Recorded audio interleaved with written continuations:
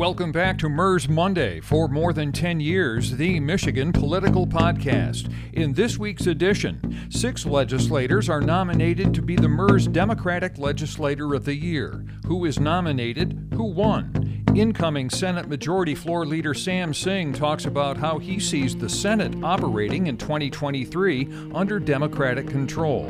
And 2 Michigan Republican Party chair candidates make their case on the podcast. Listen to Lena Epstein with her supporter Ted Goodman, and Billy Putman, the Tuscola County Republican Party chair and candidate on the TLC program Meet the Putmans. Now here's MERS News editor Kyle Malin with the rest of the MERS editorial crew. Thank you, Mark Bayshore. Well, we've got a jam-packed edition here of MERS Monday, but we got to start off with our nominations for our Democratic Legislator of the Year. Now, we name a Democratic Legislator of the Year as opposed to Republican and Democrat just because Democrats have been in the minority of the state House and Senate since the year 2011. And the standards are a little different because you just don't have the same opportunities to pass legislation as you do when you are obviously in the majority. So the level of impact and the effectiveness that we use to determine who the legislators of the year are a little different for folks who are in the minority. And since the Democrats were in minority for the entire calendar year of 2022, they get their own award. So we're going to start off the podcast with the nomination of our publisher, John Rurink. John, who do you got? Kyle, I made my decision based on a couple of things.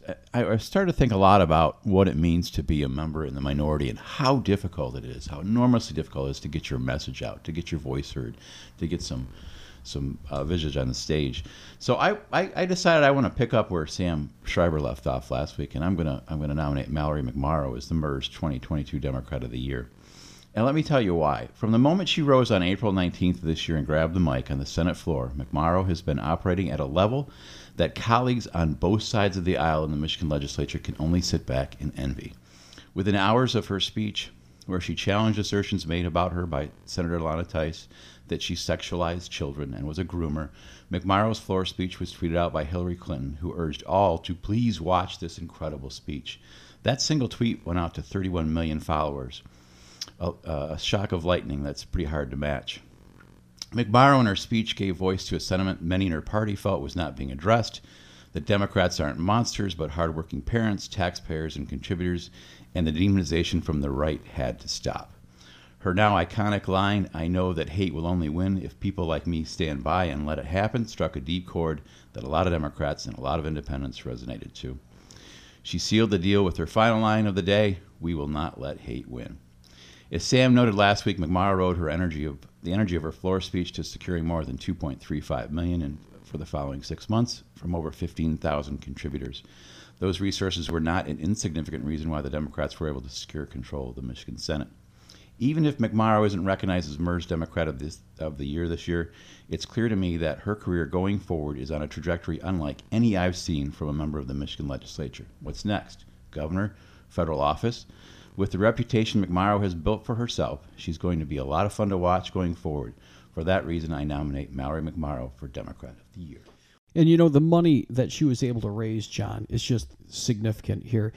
She helped raise $2.35 million through her PACs and her campaign committees to help Democrats not only in the Senate but statewide.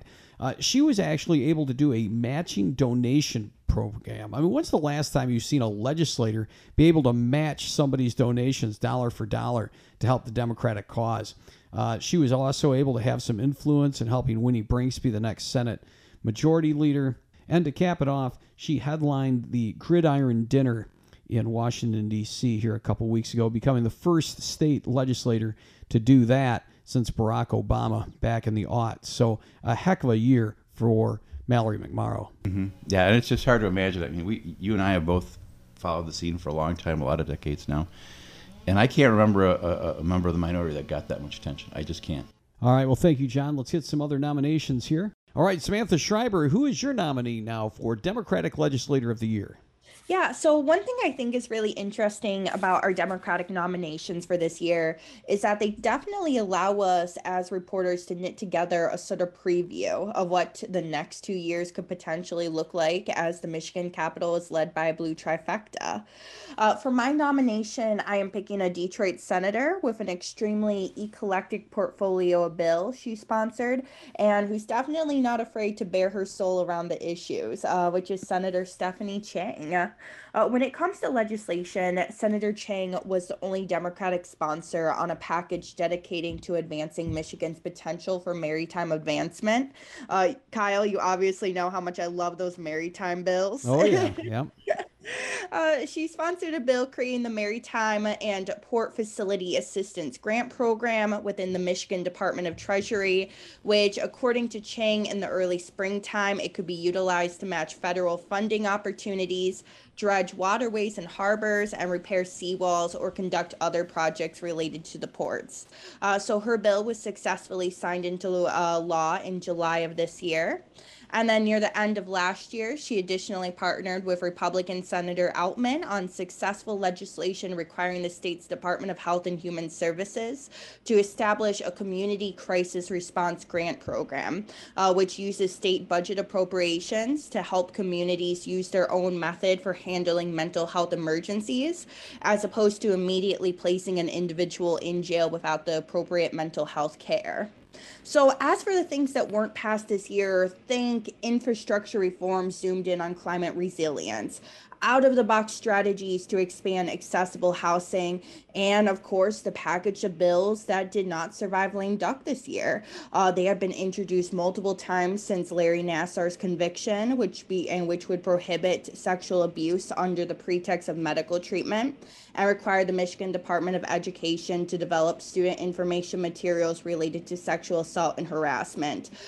These are bills that, Senator Chang has essentially kind of spearheaded on for the last 3 years, and we'll see what kind of comes next year because they were not able to make it out of lame duck. I think these are each things that we can anticipate reporting on as journalists as the new year kicks off. Well, she has been definitely impactful and very active and effective in getting what she did get done through. And for that reason, Samantha Schreiber, Stephanie Chang, State Senator, thank you so much for the nomination. All right, Danielle James, let's go ahead and get your nomination for Democratic Legislator of the Year. Of course. So my nomination for Democratic Legislator of the Year is Representative Angela Witwer. And I chose Witwer because, her second term in office was spent, first of all, as the Democratic Vice Chair of the Health Policy Committee, and she sat on Agriculture and Regular Reform Committees.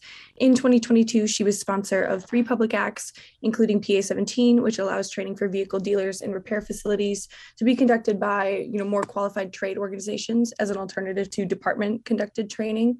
She also sponsored PA 29, which modifies the state parole board review process, and PA 58, which actually allows the donation of unclaimed shoes by shoe repair businesses. Her successful bills showcase the great relationships she's been able to build on both sides of the aisle, including his close relationship with Representative Sarah Lightner, who is a Republican. And I think this showcases that you can be competitive, but you don't have to be confrontational.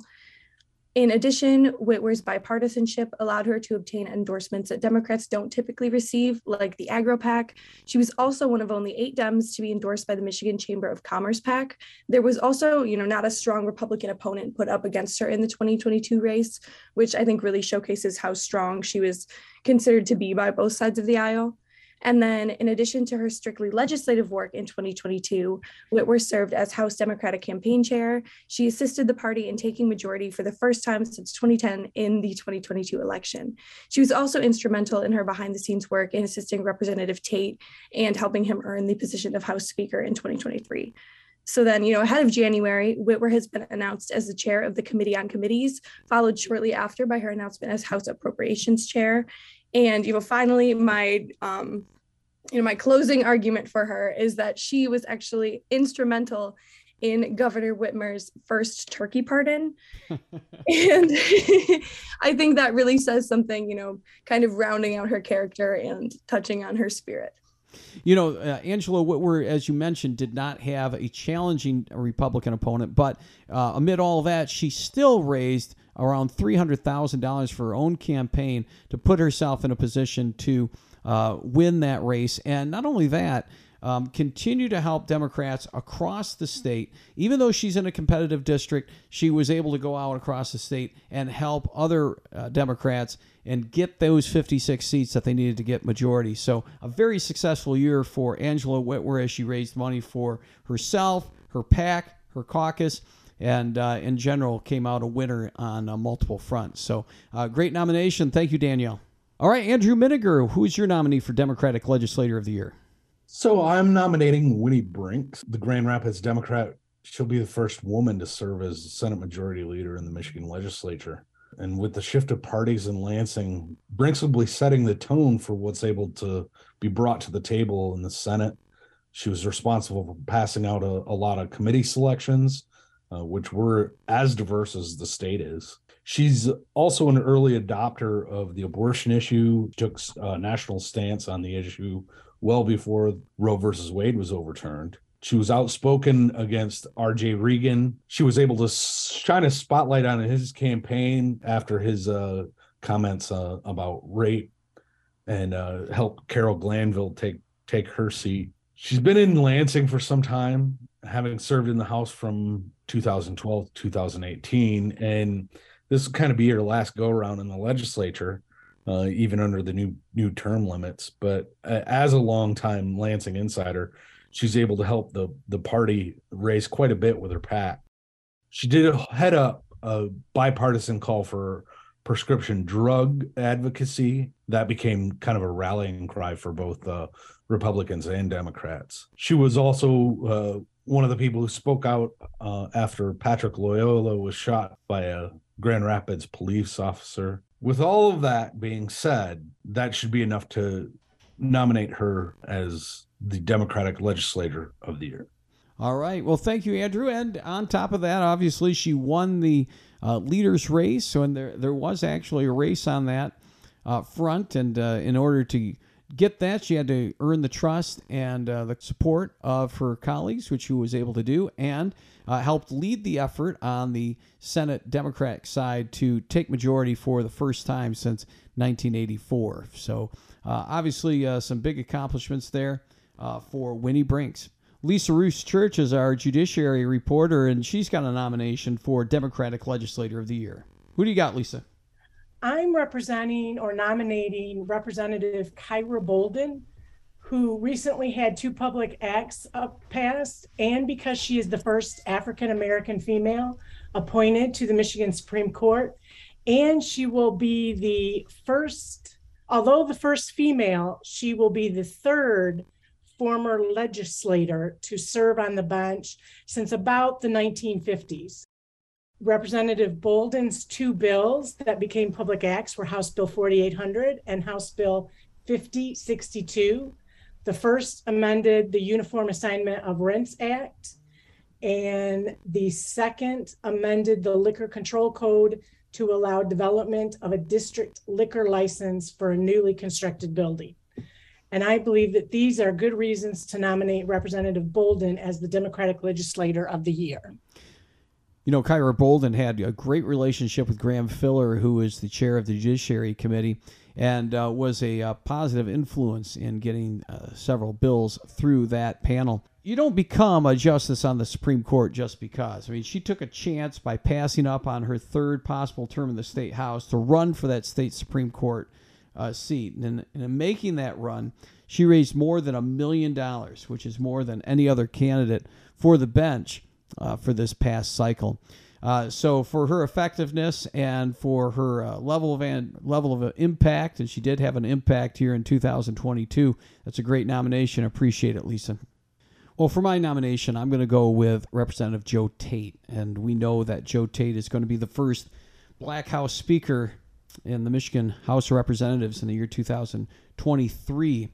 But he didn't just fall into this position. When it comes to relationship building, Tate has done that as well as anybody in both his caucus and with Republicans and with the lobbying corps and the press, if we want to extend it that far. He's always learning, asking for other people's opinions, studying up on issues before coming out with a statement or any kind of final decision. He really does look into things before making up his mind. He never shoots from the hip. He won the support of his caucus by pledging to work collaboratively and bringing in all the different interests and developing a thoughtful approach to both political and policy front. On the political front, he called for the censure of Representative Dare Rendon after she was connected to the plot to obtain election voting tabulators.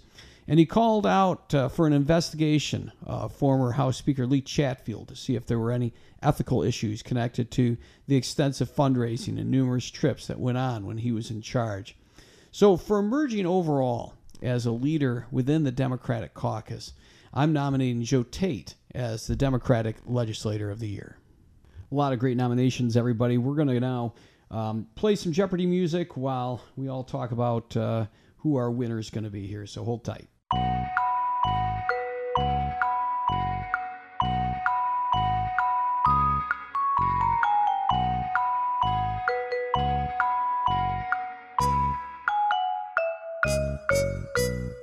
All right, after a good amount of conversation, we are going to award our Democratic Legislator of the Year award to Representative Angela Witwer. You know, Representative Witwer is in a competitive district. She always has been in a competitive district. She was drawn into one, she won in one, and after the redraw of the redistricting map, she was still in a competitive district.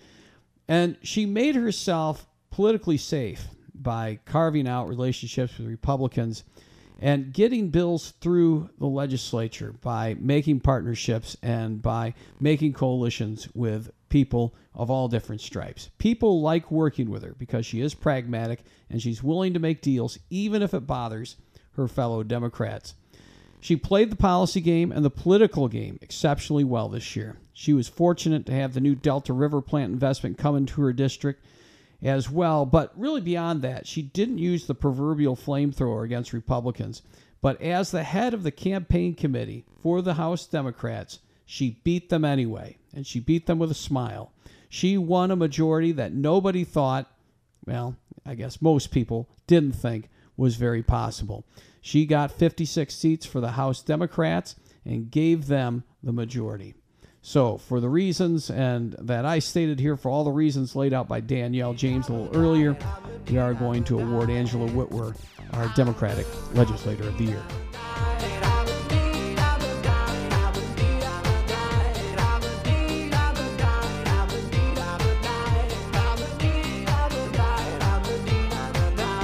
All right, joining us now here in MERS World Headquarters is Senator-elect Sam Singh out of East Lansing. Hello. Hello. Thanks for having me back, Kyle. Yeah, good to see you again. Great. Glad to have you back here at MERS World Headquarters. What do you think of the new studio? Things are looking a lot better technology. It looks really good. You've done a great job here. Yeah, I appreciate it. It's a little different than the Marantz when I bring out the little handheld thing, isn't it? That's right. It feels like I'm here at Podcast Central.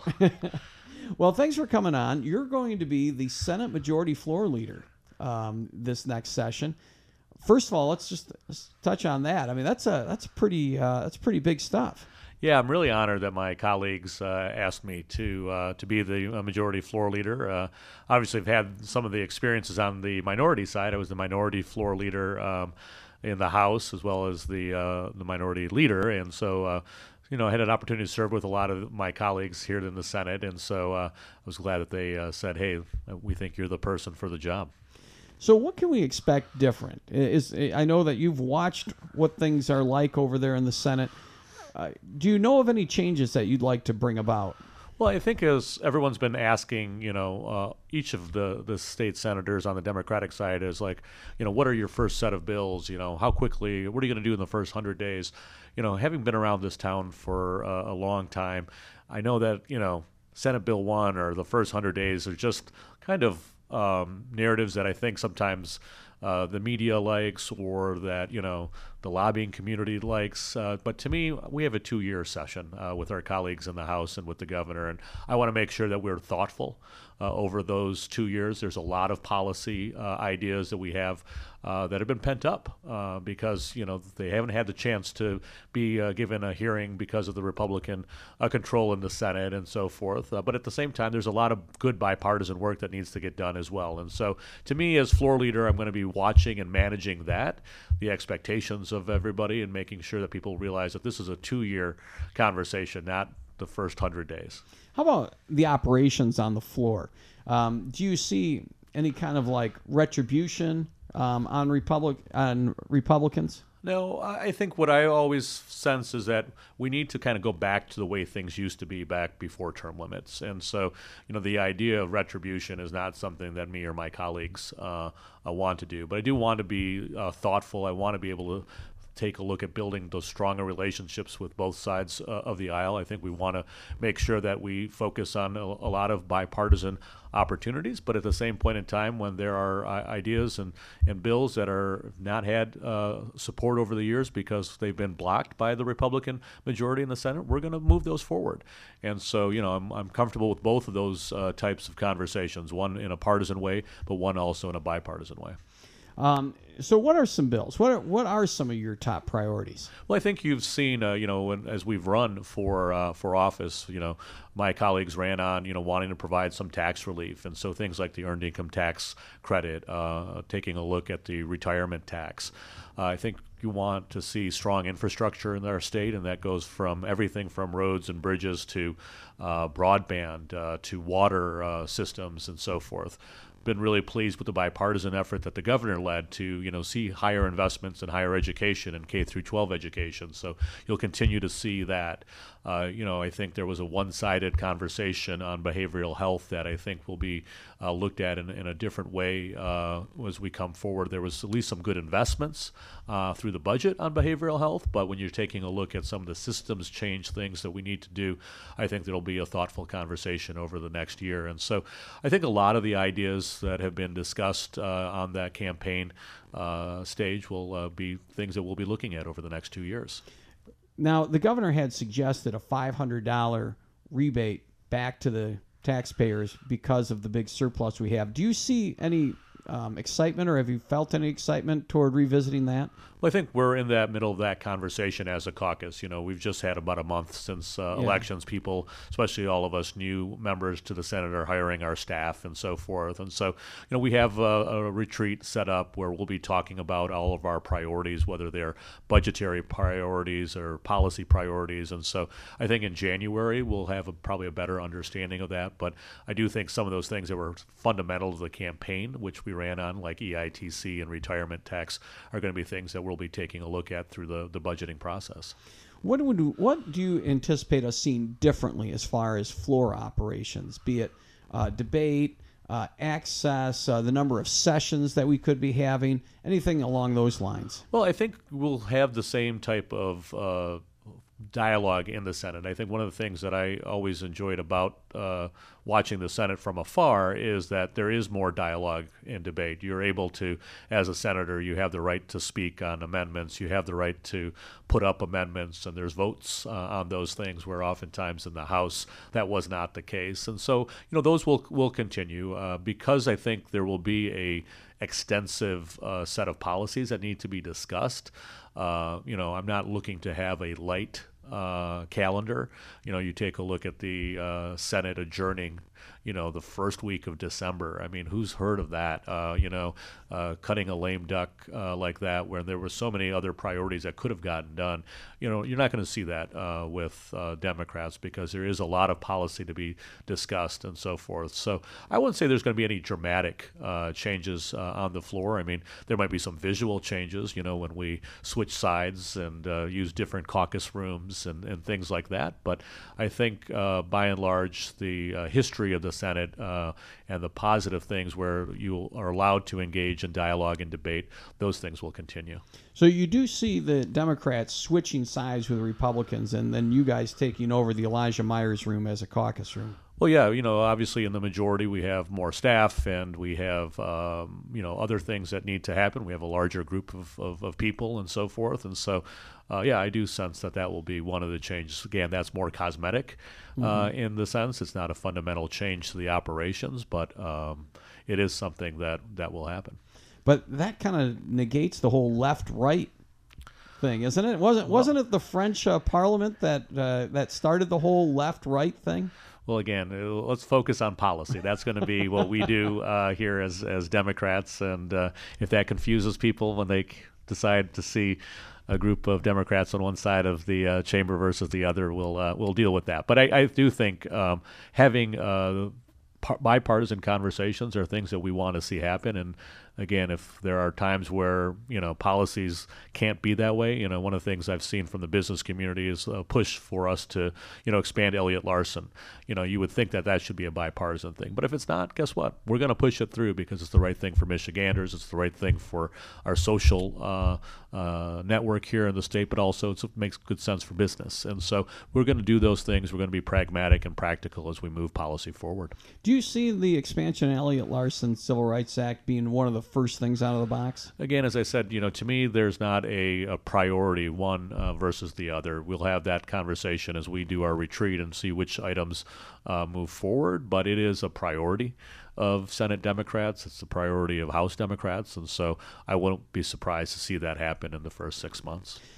Again, this is kind of an operational question, but something I think our listeners be interested in. Do you see the chairs of the committee having more power than maybe chairs under the Republican-led legislature?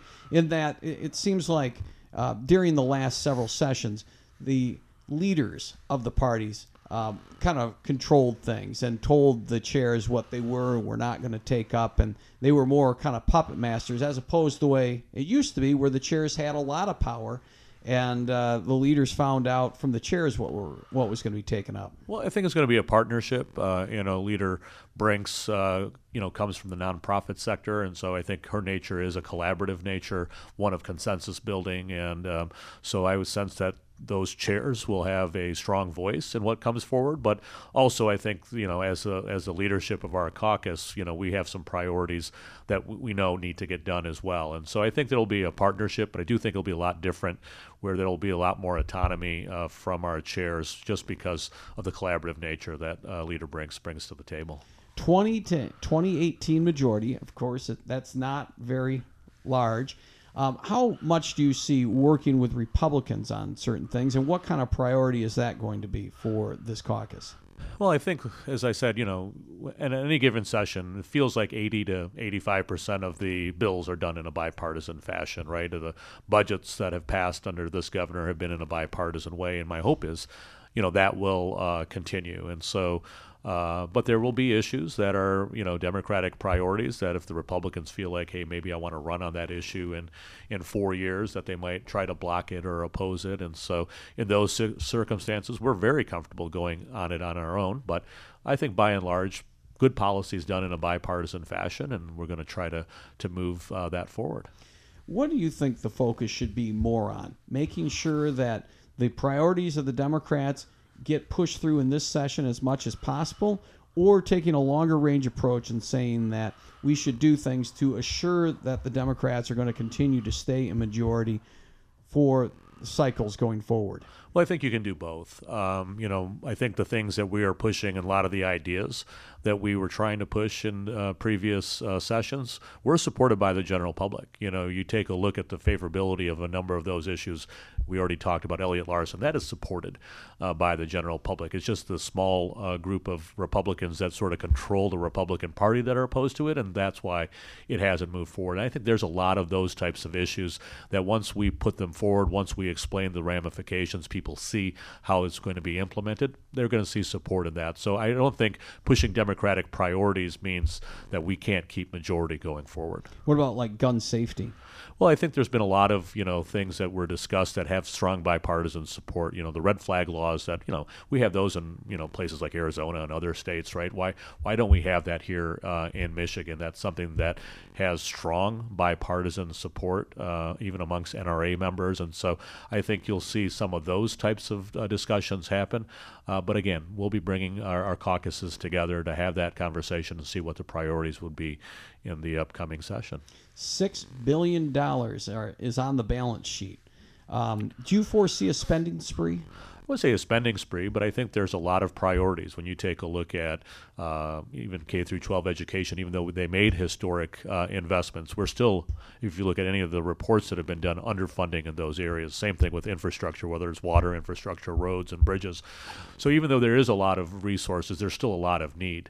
You know, we took a 20-year period, if you look back from the early 2000s here, where we didn't invest as much as other states did, whether it's in local government, higher education, or you take a look at local public health. We saw the ramifications of that during COVID. And so to me, it's going to be making investments that are going to be for the long-term safety for our state.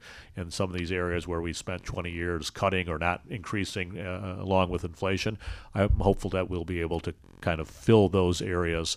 So again, we can have strong infrastructure, a strong healthcare system, all the things that people demand from their state government. Last question here for you. What is your biggest concern going into this session?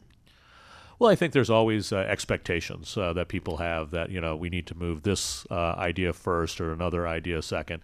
To me, I've told everyone that I've talked to that, hey, we have a 2-year window here. Let's be thoughtful about how we put policy forward. Let's make bipartisan wins when possible. When they're not, we'll move forward as Democrats only.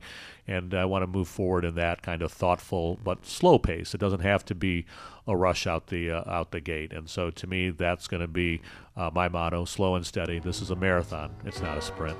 All right. Sam Singh, he's going to be the Senate Majority Floor Leader for the next session. Appreciate you coming in here on the MERS Monday podcast. I'll never forget him, the leader of the pack.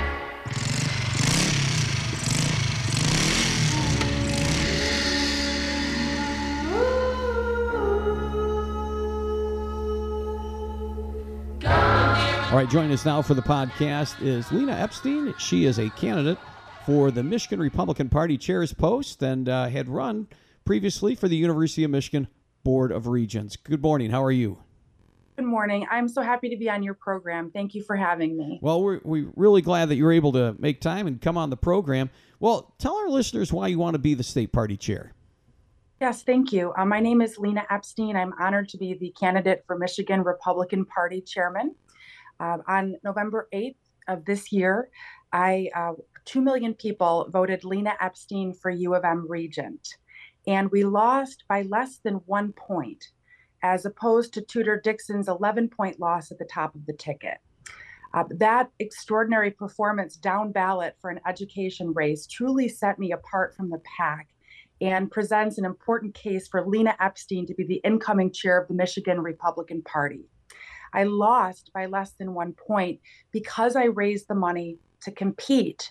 No one could overcome Tudor Dixon's 11-plus point loss down ballot, but the fact that I got that close speaks to the power of my candidacy. I'm running for chair to offer fresh leadership, to be a unifying voice amongst the grassroots and the donors across the state. I believe that most Michiganders feel how we feel as conservatives when it comes to country, family, freedom, opportunities, safety, good schools. These ideals of our party, most Michiganders hold true to their hearts. So I'm running to fund the operation, to empower the delegates, and to reopen the doors of the Michigan Republican Party so that we prevail across the state in 2024. Lena, why don't you talk about what you saw as being the big problems for the Republican Party this last cycle? What was the stumbling block, and what do you see needs to be done to fix it? Thank you. Yes, I do see the fundraising issue as the primary reason why we did fail statewide in election. The flow of money it's an economic force. It's a force of nature that no person can change. Whether we love money in elections or not, it's here to stay. And as a party, we failed to raise the $20 million that I think would have been necessary to compete. The donors have been unplugged. They have not been engaged. And so we really left millions of votes on the table with the independents that we could have reached with more funding. It's a simple answer, but it's a very ambitious issue to properly fund and refund our, add new funds to our existing party. Question. One of the reasons you didn't have the funding that you historically have is the candidates at the top of the ticket weren't supported by traditional groups like the business community. How do you fix that as chair? I believe it's the role of the Michigan Republican Party chairman to empower the delegates, the primary voters, and stay out of primary fights. I say this with extraordinary respect to my very good friends who are at the Michigan Republican Party today. Historically, in the last number of years, state party has tried to involve itself in primaries and conventions before that occurs. My start in the Michigan Republican Party came from the grassroots as a precinct delegate. Nobody should strip the grassroots of their power. So I do see a return to the influence of the grassroots. Once we're able to do that and state party stays out of primaries, once these folks get through their primaries, state party will be there under Lena Epstein's leadership with funds to compete against our primary opponent, which is the Democrat. As far as the bringing people together, how do you think that you are going to be better suited as far as bringing everyone together than the other folks who are seeking this post, which is a historical number, it sounds like at this point? We could have as many as 10 people seeking this post. What do you think you bring as far as uniting people, bringing them together and rowing in the same direction? And I would be cautious with everything you hear, the number 10. These numbers get thrown around very carelessly. With all due respect, it doesn't really matter the number that's floating around in anybody's head. There are a couple of candidates declared besides me. However, there are no candidates like me who are able to raise the millions of dollars to compete. Okay. I have proven over the last 13 years that I'm an avid and extraordinarily accomplished fundraiser. I'm not a professional fundraiser. I'm a business owner and a mother, but it's been put on my heart with extraordinary passion to raise the millions. So nobody else in the field will have that proven ability and the ability to reach new donors going into 2024. My ability extends beyond that, though. I'll be a very eloquent and refined spokesperson for our party as issues come up. If we see abuses of power from the other side, we will take to the media and let the voting public know. We're not going to be bullied by people in the party. We're going to remind each other as a party that we feel the same about life, liberty, and the pursuit of happiness. I see the Republican Party getting back to the business of winning general elections as the best way to attract top talent statewide. Joining us also on the show here is Ted Goodman, who is supporting your bid and also working to help you get the state party chair's position. Ted, why did you decide that you wanted to support Lena for this particular role? Look, Lena Epstein's a proven leader. Her background in business as someone who has organized big events with a lot of people. She understands what it takes to mobilize people. And I know, we've heard a lot about money, right? We've asked a number of questions this morning about money and having the amount, the proper amount to take on the Democrats. And where that starts is with candidates that inspire voters, right? And inspire donors, small dollar donors to the larger donors. And so we all know Lena has the ability to fundraise. That's a given. But our party has consistently underperformed over a number of cycles. And I'm not pointing the finger at any one person or anybody at the current MIGOP. There's some very good people there. However, we need to start winning elections. We need to start winning generals. And we need to stop allowing Democrats to define our message for us. And someone like Lena Epstein understands what it takes to win the messaging war and to take on a Democrat Party that has institutional built-in advantages against us as conservatives. And so having Lena in this role, from a finance component to a political component and a communications component, she's able to mobilize the delegates, bring people together so that we can start winning elections again. We constantly, as the Republican Party, we buy and we feed our opponents attempt to divide us, right? And we play right into it. And so we become a fractured party, when in reality, we have the ideals and the messaging that appeals to a majority of voters, not just in the state, but in this country.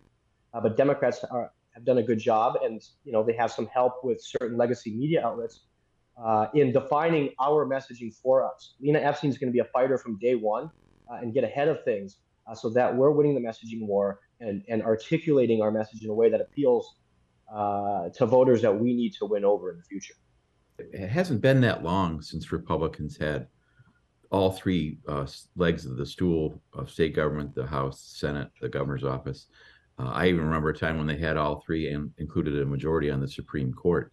Are you at all concerned that starting out in 2023, you're not going to have any of those legs? You're not going to have any of those sort of institutional built-in mechanisms that can help you raise funds, and that are you concerned it could be years or many cycles before the Republicans get back into a competitive posture?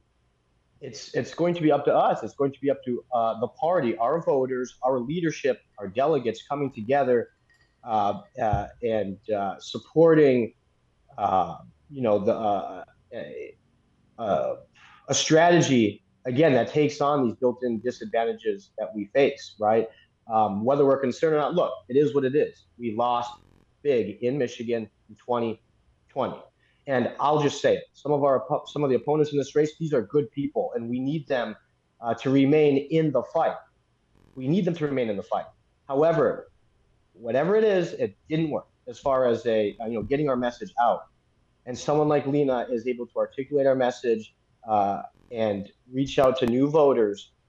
And she won't back down. She's going to be tough. We need strong fighters who's not going to let the media and the Democrat Party set the goalposts, right, and decide what we're going to talk about and what we're not going to talk about. Lena Epstein is a mother, right? She can talk about the issues of education and the important role that parents play in their kids' education. Obviously, as a business professional and leader, she can talk about what it takes to create good-paying jobs and bringing good investments to the state of Michigan, right? And she's proven in her personal life and in over philanthropic work, her dedication to serving others, to giving back. And she's not here to play games or make friends. She's here to do better for our state. And the best way to do that in our minds is to have a big role within the Republican Party to get this message out to voters, to fix our state and to fix this country. Lena, I wanted to ask you specifically about your relationship with former President Trump. Just taking a look back in our archives, the first time we mentioned you in MERS is when you were a co-chair for the Trump party or the Trump campaign back in 2016. Are you at all concerned that you were closely viewed as being closely aligned with the former president, and that could, I don't know if it would be a deterrent or a supporter? I'm not quite sure if it's an advantage or a disadvantage, but I want you to address that. Before I answer that, I just want to recognize that Theodore Goodman is arguably the top communications expert nationwide for Republicans, and I am honored by Ted's support. You asked an important question, and I think that when it came to President Trump in 2016, I found him awe-inspiring. He was speaking to me as a voter who felt like I'd been left behind long ago by career politicians who didn't understand the matters that are important to me. As Ted indicated, I am a mother and a business owner. President Trump spoke to policies that would protect my daughter's educational path and would protect parental rights. He had a path for growing the economy, opening up the Keystone Pipeline, making us energy independent. So it was my honor to be his statewide chairman in 2016, and Michigan went red for Republicans at the presidential level for the first time in '88. I loved supporting Donald Trump, and I feel that his policies were truly the most outstanding that anyone could have in one's lifetime. Going into 2024, are you going to be supporting him? Because some could view that you're going to go ahead and support him in 24 as well. The delegates are going to choose. The voters are going to choose who they want to be their next president. Lena Epstein's individual views on President Trump and other presidential candidates are truly irrelevant for the purposes of this conversation. As incoming chair of the Michigan Republican Party, and yes, we will prevail. As incoming chair, it's the job of state party to raise the millions to compete in generals. And we are responsible for facilitating some of these primary and convention races, but we must stay out of hand picking. I talk about the power of the grassroots, the power of the voter. No one inside of any party apparatus should be manipulating that. We will let our primary voters and delegates make their call. And then once we get through that primary, Chairman Lena Epstein of Michigan Republican Party will have the $20 million to compete against the true opponent, which will be President Biden and Kamala Harris. Ted? So let's just, I'm speaking for myself here. President Trump is by far one of the greatest presidents of our lifetimes, and will go down in history as one of the greatest presidents, I believe, in American history for a number of reasons. So when it comes to Lena Epstein and her race for chair, and I'm speaking to the delegates now, there are going to be people, and this is because they can't attack Lena for her successful record from a business person to someone who's given so much to the community. You're going to see people try and pull you both ways. There are going to be people that are going to claim Lena Epstein's, 100% only behind, President Trump, and they're going to tie her to the president. And there'll be others that'll say she's not sufficiently with the president, this, that, and the other thing. Nobody worked harder in the state to ensure President Donald Trump won Michigan in 2016, outside the president himself, of course. Lena Epstein went out there when it was very unpopular to do so as an upstanding, involved member of her community.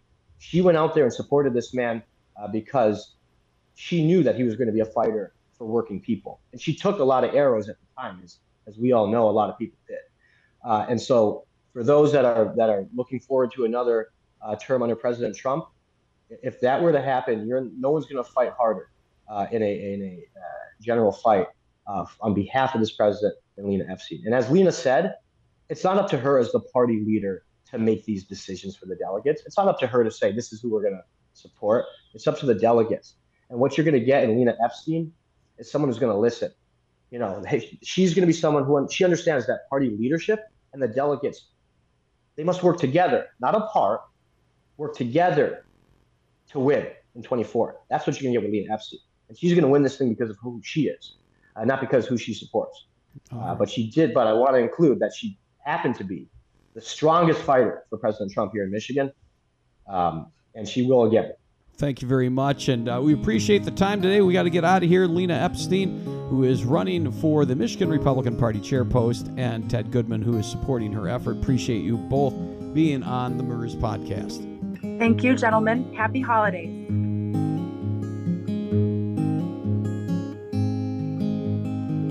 An only child, alone and wild, a cabinet maker's son. Joining us now on the podcast is Tuscola County Republican Party Chair Billy Putman.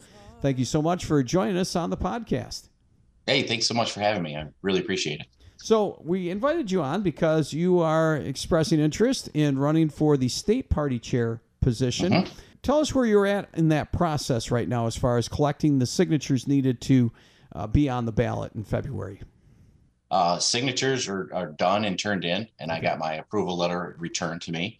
And so that was very, very easy. Everybody was very excited and open-minded to all the different candidates that are running. And the signature process was really quite easy. So you got into this fairly early, and you've taken some hits for that. But explain why you announced when you did, which was before this election was done. Yeah, our family and I, we prayed about it quite extensively. If this is something we should just jump in feet first. And after we saw a lot of delegates, especially in our area, just kind of lost in the process, and a lot of new delegates that are lost in the process, we felt it was wise to just announce our candidacy and then move forward and start training people towards the November 8th election, what their processes are, what they can do to help. And just really educate not only the delegates, but any members of the Republican Party that want to contribute to the November 8th race. Tell us what your message has been to delegates. It's very quite simple. The MIGOP has been, with all due respect, leaderless for quite some time. And what I mean by leaderless is it says right on your shirt, Republican chairman. And so right off the bat, half the population is already like, I don't know if I like this guy. But with that being said, you can be bolder in your message to the liberal agendas that you feel are not upholding the standards that we have for our people in Michigan. And so I think it's one of the things the chairman should be doing is being very outspoken against bills or legislation or shutdowns or vaccine mandates that don't uphold our core beliefs, and be a bright, shining hope for those out there that there is somebody fighting for the Republican agenda. I don't think that's been happening at all. And you can see that in this last election. I mean, we had a lot of infighting. We had a lot of legislative members try to increase their leadership through in-party participation without even asking the delegates or the members of the Republican Party what they should be doing. And we lost the House and the Senate. I think that's a shame. And a lot of things need to change. And so I've been telling everybody, we're at the bottom, and now it's time to rebuild, rebrand, and re-encourage and reinvigorate our base that politics has changed. The way we campaign has changed. The tools that we're using has changed. And if we don't get up with the times, we're going to be left behind. And in the next 2 years, if we don't implement some of these things, we might not even have a Republican Party in Michigan. Now, the knock on you announcing early is that this was self-serving, that you were putting yourself before the success of the party. How would you respond to that?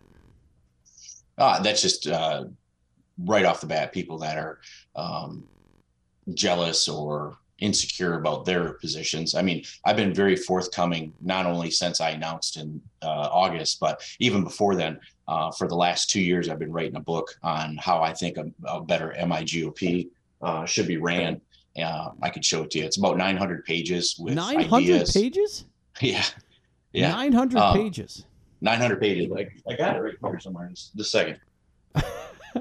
One of the things my dad taught me growing up, the difference between somebody that's super smart and a genius writes everything down. So for the last 2 years, I've been writing down everything that I've seen from delegate things to enhance the voice of the delegate, to financial avenues that the MIGOP can take, to poll challenging, to signature counts, to how to get better signatures faster and quicker. Quite a broad spectrum of a better business. And so that's my message, is to run it as a business.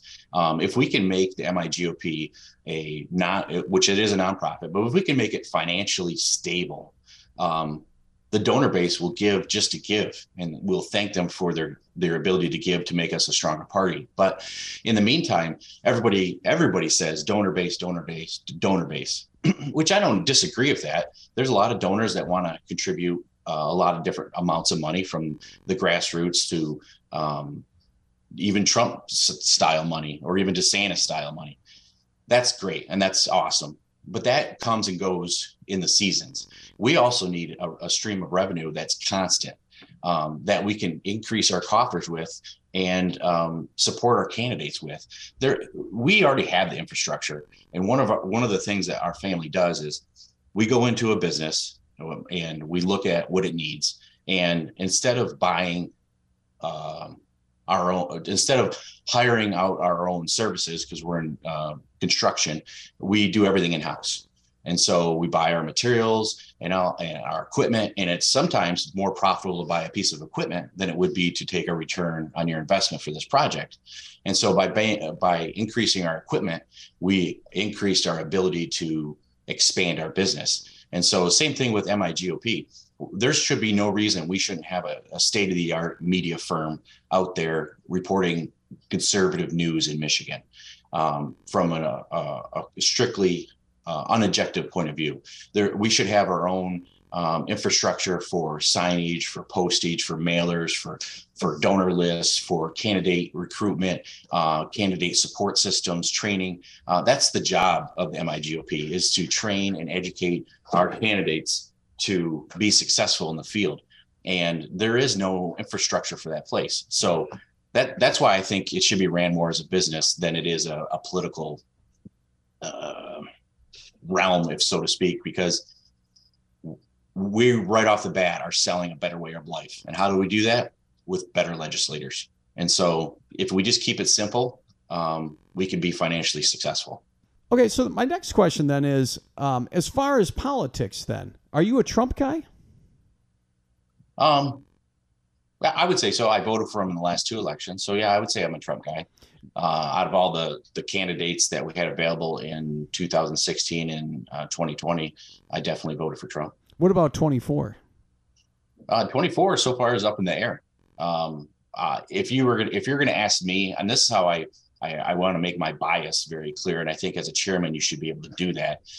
If you're asking Billy Putman, I will give you my opinion. If you're asking chairman, then that has a different set of rules and engagements. What we did in Tuscola County is, as a chairman or a vice chair or a secretary or a treasurer, you have to support all the candidates that are running, whether you like them or not. And so all the voices get to be heard equally and on the same playing field. And so that's the same thing. That's the same rules I think we should apply at the MIGOP, is all voices get heard equally and with the same graciousness as Trump would to the average Joe. Then after the primary, we go full steam ahead. We put down the throttle and support that candidate, even if you don't like them or not. Now, if you're asking personal Billy, yeah, I would like to see 4 more years of Trump and 8 years of DeSantis. That would be a perfect world if everybody got along. And so that would be Billy's perfect world. But it doesn't always play out like that. Do you feel like that was the case these last 4 years? From MIGOP standpoint? Yes. Oh, absolutely not. No, there was, like I said, it goes all the way back to lack of leadership. They jousted their leaders up to the front, secretly supported them, gerrymandered different bylaws to see that their candidates are taking place. And no, I think it was a complete debacle. And you could see it through the April convention into the August convention. And it created a lot of division in our Republican Party from lack of leadership. Most people might know you from the TLC show, Meet the Putmans. But that show, yeah. Tell our listeners what that was like. And that was actually a very, very unique experience. We had a lot of fun with it. We're actually working on our another season right now currently, but that show is my family and I. There is 28 of us. And right now my sister and her brother are in Nebraska finishing their fellowship. So there's 21 of us all in one house. There's my mom and dad, myself and my wife, and I have 4 daughters. My brother and his wife, and he has 5 daughters. And then my other brother and his wife, and he has a son and 3 daughters. And then my sister has 5 sons. So we all live together in one house. We just currently finished about 2.5 years ago the house we live in now. It's 36,000 square feet. And we have a lot of fun. We go to public schools, and so our kids are very active in sports. So it's very weird to see your kids go out there and on the back of their shirts it's all the same name. Sometimes it's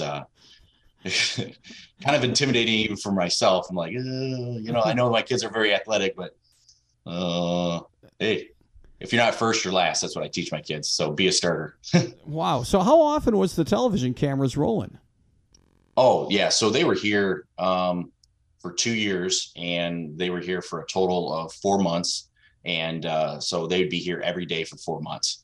And they would just follow you around all day and collect footage or events that you might be doing. We had to give them a list of events like anniversaries and birthdays or groundbreakings so they could have special extra cameras ready and available. That's when we started the construction of the home we are in now. And so it was quite, the first 2 weeks was actually kind of a nightmare. I mean, it was hard to keep people up with you. You know, it's like, hey, we're very fast family. And so you just jump in the truck and go, and they're like, oh, you got to have a camera guy in there, and the truck's not ready to go. And it's like, all right, well, you know, hurry up and wait. But after about 2 weeks, they blended right in, and you really never really didn't notice them anymore. And then we could get into a groove. So it was quite the experience. And you're going to do another season, it sounds like? Yeah, we took it on YouTube. It's called Growing Up Putman. So a lot of people wanted to see what the house looked like and what we're doing now. And we're talking to a few other networks that want to continue the show. My dad had a massive heart attack. We did CPR on him for 15 minutes when we were picking out the furniture in Vegas. He actually died. My brother, who is a family doctor, did CPR for 15 minutes, and he cracked 10 ribs, he cracked his sternum. Brought him back, and he's got 3 stents now. So the family's just starting to get the energy again to pick up that torch and shine a light for the nation to see that the family unit is still alive. It's well, and it's something that all families should be able to enjoy. Well, that's a heck of a story here, and I guess we'll see if there's going to be some good footage that can be used for the state party chair race. That you might have a following there as well. Yeah, it's the excitement and the passion that I'm getting from everybody that I'm talking to is it's a breath of fresh air to know that as much as November 8th happened the way it happened, the Republican Party still has the fight and vigor to rebuild and rebrand. And so talking to all the people, it revitalizes myself to keep pushing back. All right. Well, thank you for joining us on the podcast. He is Billy Putman. He is the Tuscola County Republican Party Chair. Thank you. That's going to do it for this week's edition of the MERS Monday podcast. Thanks to all our guests today. We had a lot of them. Billy Putman, Lena Epstein, Ted Goodman, Sam Singh, and also to the whole MERS crew for putting in their nominations for Legislator of the Year, the boss John Rurink, Andrew Miniger, Danielle James, Samantha Schreiber, and Lisa Roos Church. Post-production of the MERS Monday podcast is by Mark Bayshore Audio in Okemos. The program is sponsored by AT&T. Until next week when we nominate our House Member of the Year, I'm Kyle Malin. Take care.